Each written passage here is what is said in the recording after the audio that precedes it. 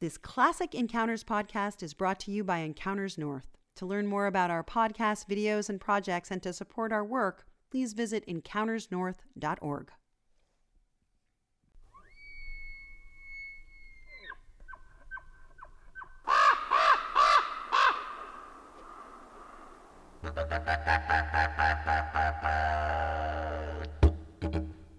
Hi, I'm Richard Nelson for Encounters, a program of observations, experiences, and reflections on the world around us.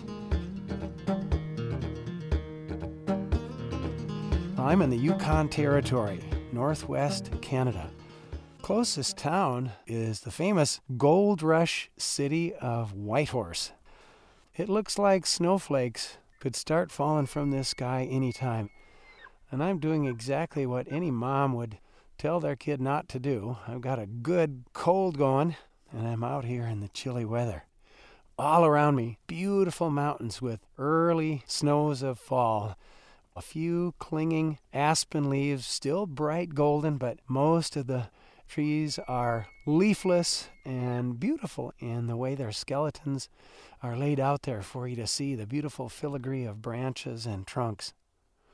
We're actually just off the Alaska highway. Runs by about 50 or 100 yards from where I'm standing right now, and from time to time we're going to hear a car or a truck. I'm at the edge of a sprawling meadow that's about 3/4 of a mile long, half a mile wide, and covered in autumn brown grasses. Gosh, it's a gorgeous morning. Well, this is part of the boreal forest that stretches clear across northern Canada and interior Alaska. A part of the world that's known for its pristine beauty and, of course, for its abiding peace. It might be said that wilderness can be measured in increments of silence. But there are also a very few sounds that profoundly evoke the essence of truly wild country. Why, you think of wolves howling under the midwinter moon, or the loon's cry ringing up from a northern lake, another emblematic sound of wildness. And then there's this. It's as if the gods had designed this sound to send a flush of euphoria, also maybe a little twinge of fear into the human soul. Man, I'll tell you, that's the bugling call of a bull elk. There are 3 bull elk out in the middle of this meadow. I'm trying to walk very slowly closer to them. One of them is just grazing away at the edge of the meadow along the aspens that grow thickly there, and the other 2 are looking straight at me right now, approaching each other. Now, I told you we're close to the Alaska highway, and there goes one of those travelers heading in the direction of Fairbanks. As these 2 elk moving toward each other very slowly and deliberately, and they've been challenging each other for dominance. One of the ways they do that is with that great bugling, whistling, roaring sound. They'll challenge each other as they're also trying at the same time to gather and control a harem of females. This is the time of year when they compete for breeding rights or mating rights. These are 3 enormous animals out here, and the 2 of them now, very close, almost sidling up shoulder to shoulder, are now turning and facing toward each other, drop their heads, touching those great racks of antlers together, push and shove against each other. This is another way they establish their dominance or their physical supremacy. Squatting down, getting lower for power, their antlers clattering back and forth together. These animals look like prodigiously oversized deer, and that's exactly what they are. The elk is the 2nd largest member of the deer family. That includes the familiar white-tailed deer, mule deer, black-tailed deer. And in this diverse, worldwide family of animals, only the moose is bigger. I got a really good look at a phenomenal, huge elk just this morning over here along the Alaska Highway, laying there placidly next to the road. The elk in this area have become accustomed to the traffic. They pay it absolutely no attention. They like to be out along the road in the mornings and the evening. There are signs warning drivers to be cautious. Bull elk like these three in front of us right now average 650 to 750 pounds. Some of the biggest bull elk weigh over 1,000 pounds in the late summer before the rutting season begins. These are awesome animals. Now the cow elk, and there are 4 or 5 at the edge of the meadow with another bull. They're smaller animals, up to about 550 pounds, still pretty darn good size. The color of these animals now in the fall beautifully matches the gray-brown grass all around them. On the neck, interestingly, the elk has a very dark, thick mane of longer fur. Both the cows and the bulls have that. And then as one of our bulls turns his stern straight toward us, you can see the conspicuous grayish patch on the rump. It's often called actually wapiti in North America, this animal. It's attributed to the Shawnee Indian language and is said to mean white rump. Whatever you call them, these are awesome animals. In his book, Among Elk, author David Peterson writes this: "The moose is larger, the bear more powerful, the mountain lion more mysterious, and the whitetail more graceful. But the bull wapiti, with his proud posture, bugled call to arms, and rich tricolored pelage, is certainly the most regal of North America's great wild creatures, and his crowning glory is a magnificent rack of antlers." Well, we've got 3 magnificent racks of antlers right in front of us here. These animals grow prodigious decorations up to about 5 feet long when the bull reaches his peak age from about 7 years old onward. I think our elk are easily in that range. 5 feet long each beam, and those beams reach back above the shoulders and over the back of the animal, unlike deer antlers that curve forward. Each of the 2 beams of an elk's antlers have up to 6 or 7 sharp branches or tines. And now at this time of year at the peak of the rut, the tines are polished, kind of whitish color at the tips. Something to behold. Every elk's rack of antlers is uniquely shaped. It's a one-of-a-kind natural sculpture. And I think if a future paleontologist should dig up and see this incredible thing that festooned the top of an elk's head, I don't know what he or she would think, except this was evolution reaching some kind of a beautiful crescendo. Well, these antlers are shed every winter, and then the animal starts new ones again in the spring. Growing antlers are living flesh. They look like they're simply bone, which indeed is true, but as they grow, they're covered with that frizzy stuff called velvet. And they add up to 1 inch of length every day. It's the fastest growing living flesh. In the fall, I can still see on 2 of our elk here little shreds of clinging velvet. It's rubbed off. They do that by scraping their antlers against the bushes, against the trees, and all around here, walking through the forest the last few days, I've seen many, many trees that were rubbed and worried and probably killed by these elk as they rub that velvet off and polish them up to this solid burnished bone that we see right now. There are elk scattered around through the forest here, and we're hearing close elk and distant elk bugling back and forth as they do in the morning, especially on a calm, chilly morning like this. They like to sound off, and one of our big elk right in front of us is doing that right now. Well, why should animals like these use huge amounts of nutrients and energy to grow these great big antlers? Well, biologists have several answers for this one. The first thing you would think of is they would use them to defend against predators. But cow elk don't have any antlers, so there must be some other purpose to it. And of course, this all has to do with rituals of mating and sexuality. So one of the reasons elk have these big antlers is to compete with other bulls and to advertise their strength and size to each other, and also to show off to the females. So if these things look beautiful to us, just imagine how beautiful they must look to a cow elk when she beholds this magnificent rack of antlers. Well, as we're hearing right now, elk are much more vocal than other members of the deer family. They'll often grunt, they'll squeal to keep in touch with each other. They'll make sharp little barks to warn the herd of danger. And of course, the bulls are famous for these extravagant, haunting, piercing calls. Well, these, again, are mostly about sex.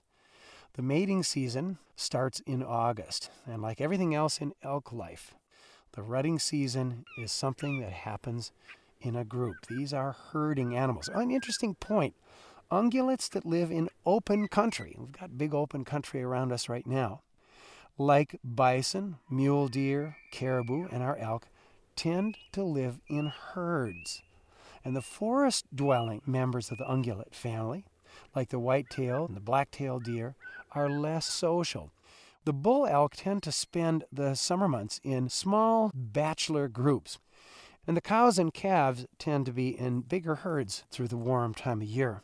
Then, as fall approaches, these bulls start to join up with the cows and calves, and the biggest bulls try to gather up a mating harem. And hopefully we're going to get down past our 3 bachelors or our 3 unlucky celibate elk here to this group where the bulls that have competed successfully have managed to control a harem like the one we see down here. They challenge each other by bugling.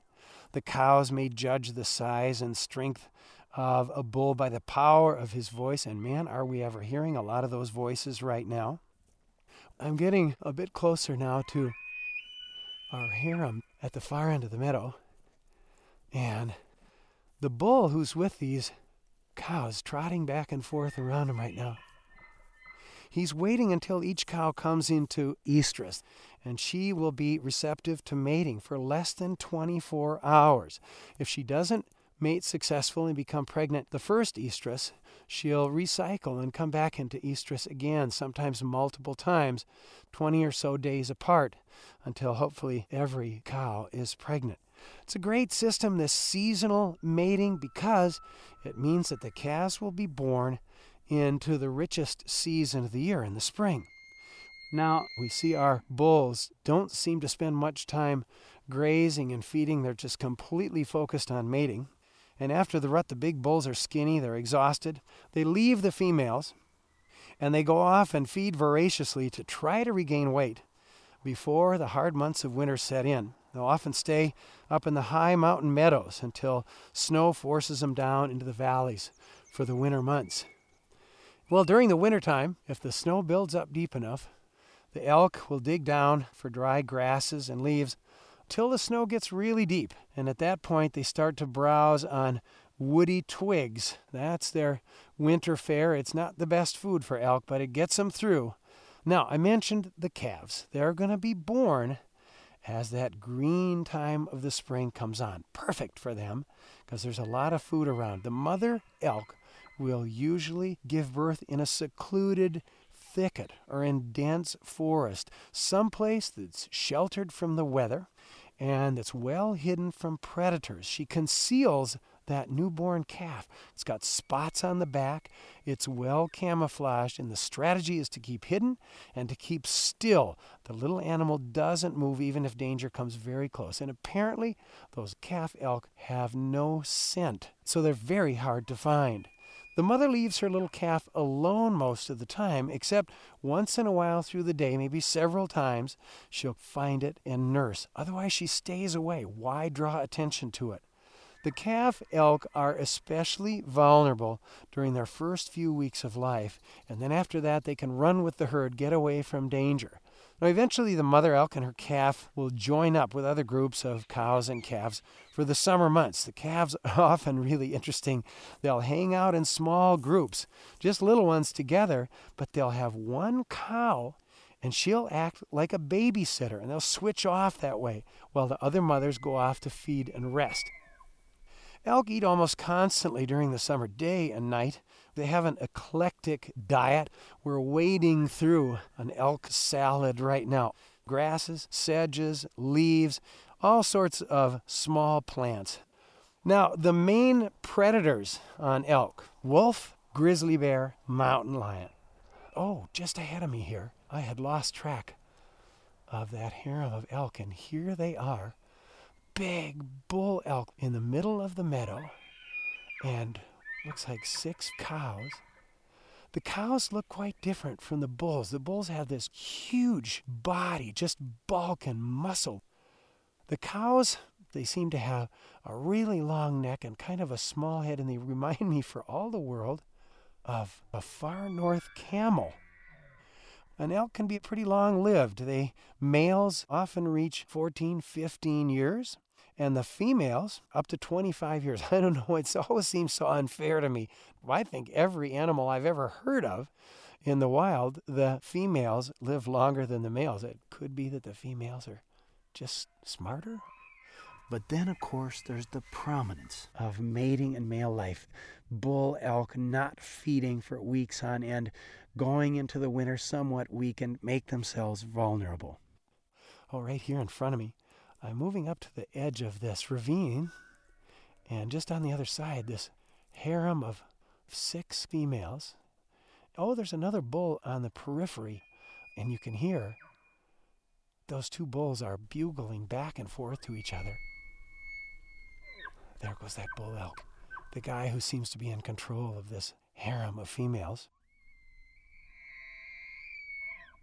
Elk originally came across the Bering Land Bridge from Asia, long before there were any people here in North America. That was during the Pleistocene Ice Age. They eventually spread and were found nearly everywhere, from the Atlantic coast to the Pacific coast, south well down into Mexico, and north to the boreal forest here in Canada. And surely over a span of many thousands of years, wherever elk were found, they had become a very important source of food and hides to Native American tribes. People and elk thrived together.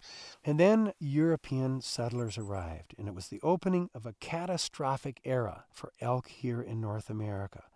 Rural settlers, as they spread across the frontier in North America, hunted for subsistence without limits or restraint. And then there were the commercial hunters who killed elk, buffalo, pronghorn antelope, deer. They took these animals in phenomenal numbers. And the upshot of it was a tremendous decline, almost to extinction, of all those species. It's estimated that there were about 10 million elk before Europeans arrived on this continent. And by the mid-1800s, elk had vanished from the eastern United States and Canada, from the Midwest, southwestern United States, Mexico. Luckily, a few remnant populations of elk survived in remote areas of the western mountains. There's a kind of lingering memory of elk in the names of towns where elk vanished long ago. Names like Elk Neck, Maryland, Elk Mountain, Pennsylvania, Elk Springs, West Virginia, Elkhorn, Kentucky, Elk Grove, Illinois, Elk Lake, Ontario, Elk Mound, Wisconsin. Well, as if they had been somehow shaken awake from a bad dream, North Americans began trying to save animals like the elk from extinction. They imposed strict hunting limits and hunting seasons. And there was an era of tremendous amount of human-caused forest fires. And those fires opened up the country, just like where we are right now. So all those things encouraged a regrowth of elk populations. And then another thing happened. Efforts started to bring elk back in places where they had vanished. And so elk were transplanted all over the map, relocated in places like Michigan, Texas, Pennsylvania, Ontario, Saskatchewan, motivated by people who just happen to love elk, and also by people who are enraptured with the idea of hunting for these great animals. And the efforts to restore elk populations have been so far highly successful. There's about 1 million elk in the wild in North America today. Now, that's only about 10% of the original pre-European population, but it's huge progress, and these populations are continuing to grow and spread, although they're never going to be able to reoccupy much of their original homeland because so much of the country has been taken over by intensive agriculture. Now, here in the Yukon, there's a small number that are part of a natural population down in British Columbia that are moving on their own into the Yukon Territory. So that's one population. And how about these elk that we're hanging out with right now? Well, these animals were transplanted here from Alberta starting in the 1950s to create a new hunting opportunity. The population of those elk didn't thrive, stayed under about 100 for decades, and has gradually increased to about 300 elk today. Well, as elk populations have grown, these animals have made amazing adaptations to the changing world. But there have also been some downsides. Again, we're right along the Alaska Highway. Earlier this morning, I was looking at elk right next to the road. Highway collisions with elk can be a pretty serious problem. Well, another problem associated with increasing elk is the spread of disease. For example, chronic wasting disease has been moved around in the lower 48 U.S., probably by elk farms, carrying elk from one place to another who carry this disease that's similar to mad cow disease. Can be lethal to other wildlife, not known if it has any effect on humans. And another problem is suburban elk. Hang around people's yards, trample the shrubbery, also worries about safety because bulls can get aggressive during the rut. But on the whole, I think most people are fascinated and amazed to be able to see an elk in their backyard. We're getting fairly close to this harem. Oh, right there with his cows. The bull elk rushing back and forth, letting the world know with that voice. I was talking to an old guy here yesterday, and he had a wonderful way of describing things. And he said, "Do you ever watch those elk? When they're around the females, they're singing to them." He said, "Those are love songs. That's an animal that knows all about romance. You watch them. When they're mating, they purr like a kitten. You can learn a lot from a bull elk," he said. Well, maybe so. Our bull elk right now looks pretty worked up. And I think part of it is that he's not happy about the other bull, and there's a bit of a bugling contest. Oh, he's just chasing after two of the females now, and they're not having any of it. They're just trotting away from him. Funny, they don't seem to care that much about my voice, although a couple of the cows, ears up, looking at me. I'm going to move a little bit closer here. Not that far away, but somehow I just want to be as close as possible to that voice. Well, I was going to mention, antlers are one of the most valuable of all the elk products, especially the velvet. It's sold to Asian countries for traditional medicine and for its supposed aphrodisiac qualities. Now, elk antlers, not surprisingly, are also prized by trophy hunters, and here's something, by people who find naturally shed elk antlers in the wild and collect these things for their beauty. Elk are also major attractions, especially in natural preserves. Even here in the Yukon, these elk herds easily accessible. Some of the local tour companies in places like Whitehorse highlight elk for their tours. They talk of developing special elk viewing areas along the roadways here. Well, we're kind of skirting the edge of this meadow where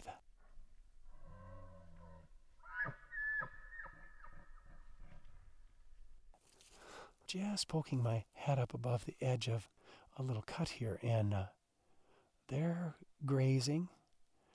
Oh, the big dominant bull is now heading over to have something to do with that other bull. they're going to meet up here and listen to the antlers pushing and shoving. Well, along with the value of elk as an animal that people love to watch, there's also elk hunting, which is a major cultural and economic and social phenomenon. Elk is one of the most esteemed of our big game animals. Every fall, thousands of hunters make a pilgrimage into the mountain wilds for their annual pursuit of elk.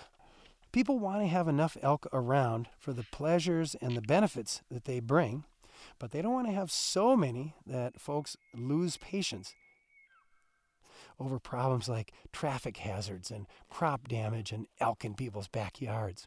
Hunting is often a controversial thing, but the experts do consider it the best way to regulate numbers if people agree that that's something that should happen. There are people, thousands of them, for whom the elk is a mystical, mesmerizing, monumental presence on the North American land, a great, roaring, wailing beast that roams the wild, huffing foggy breaths into the dawn air and then vanishes into the forest like an apparition. For these people, the elk is part animal, but also, I guess I'd have to say, part God. And the pursuit of elk is their passion, if not their religion. Most of these folks are hunters. The center point of their year, if not their life, is the fall elk season. They're folks who paste elk bumper stickers on their trucks. They collect books and magazines about elk. They decorate their homes with paintings of quintessentially glorious elk. They wear T-shirts emblazoned with hypertrophied bull elk. The other day, I typed in the word elk on eBay just to see what happened. Up came over 2,000 items: elk antlers, elk skins, elk hunting DVDs, elk tooth jewelry, hunting knives with scrimshawed elk on the handle, and a great big round elk antler chandelier. Well, this phenomenon that whirls around the elk is spreading more and more widely across North America, perhaps because elk themselves are spreading across the continent, being returned to more and more of the lands where bugling hasn't been heard for more than a century. Breaking the long silence, just as these elk voices are breaking the silence of this morning in the Yukon Territory. Well, for me, it's a source of hope, not just for elk, but also for the entire North American wild. And I'm looking right now at our great bull, as regal as any animal I've ever laid eyes on, pacing right through the middle of his harem of 6 cows with the other bulls standing off at the side, experiencing these animals here in the Yukon. I'd have to say I am sure beginning to understand the allure of elk. For Encounters, I'm Richard Nelson. I want to thank you so much for your good company. And thanks to these elk for this amazing chorus of sound they've given us here this morning. We'll see you next time.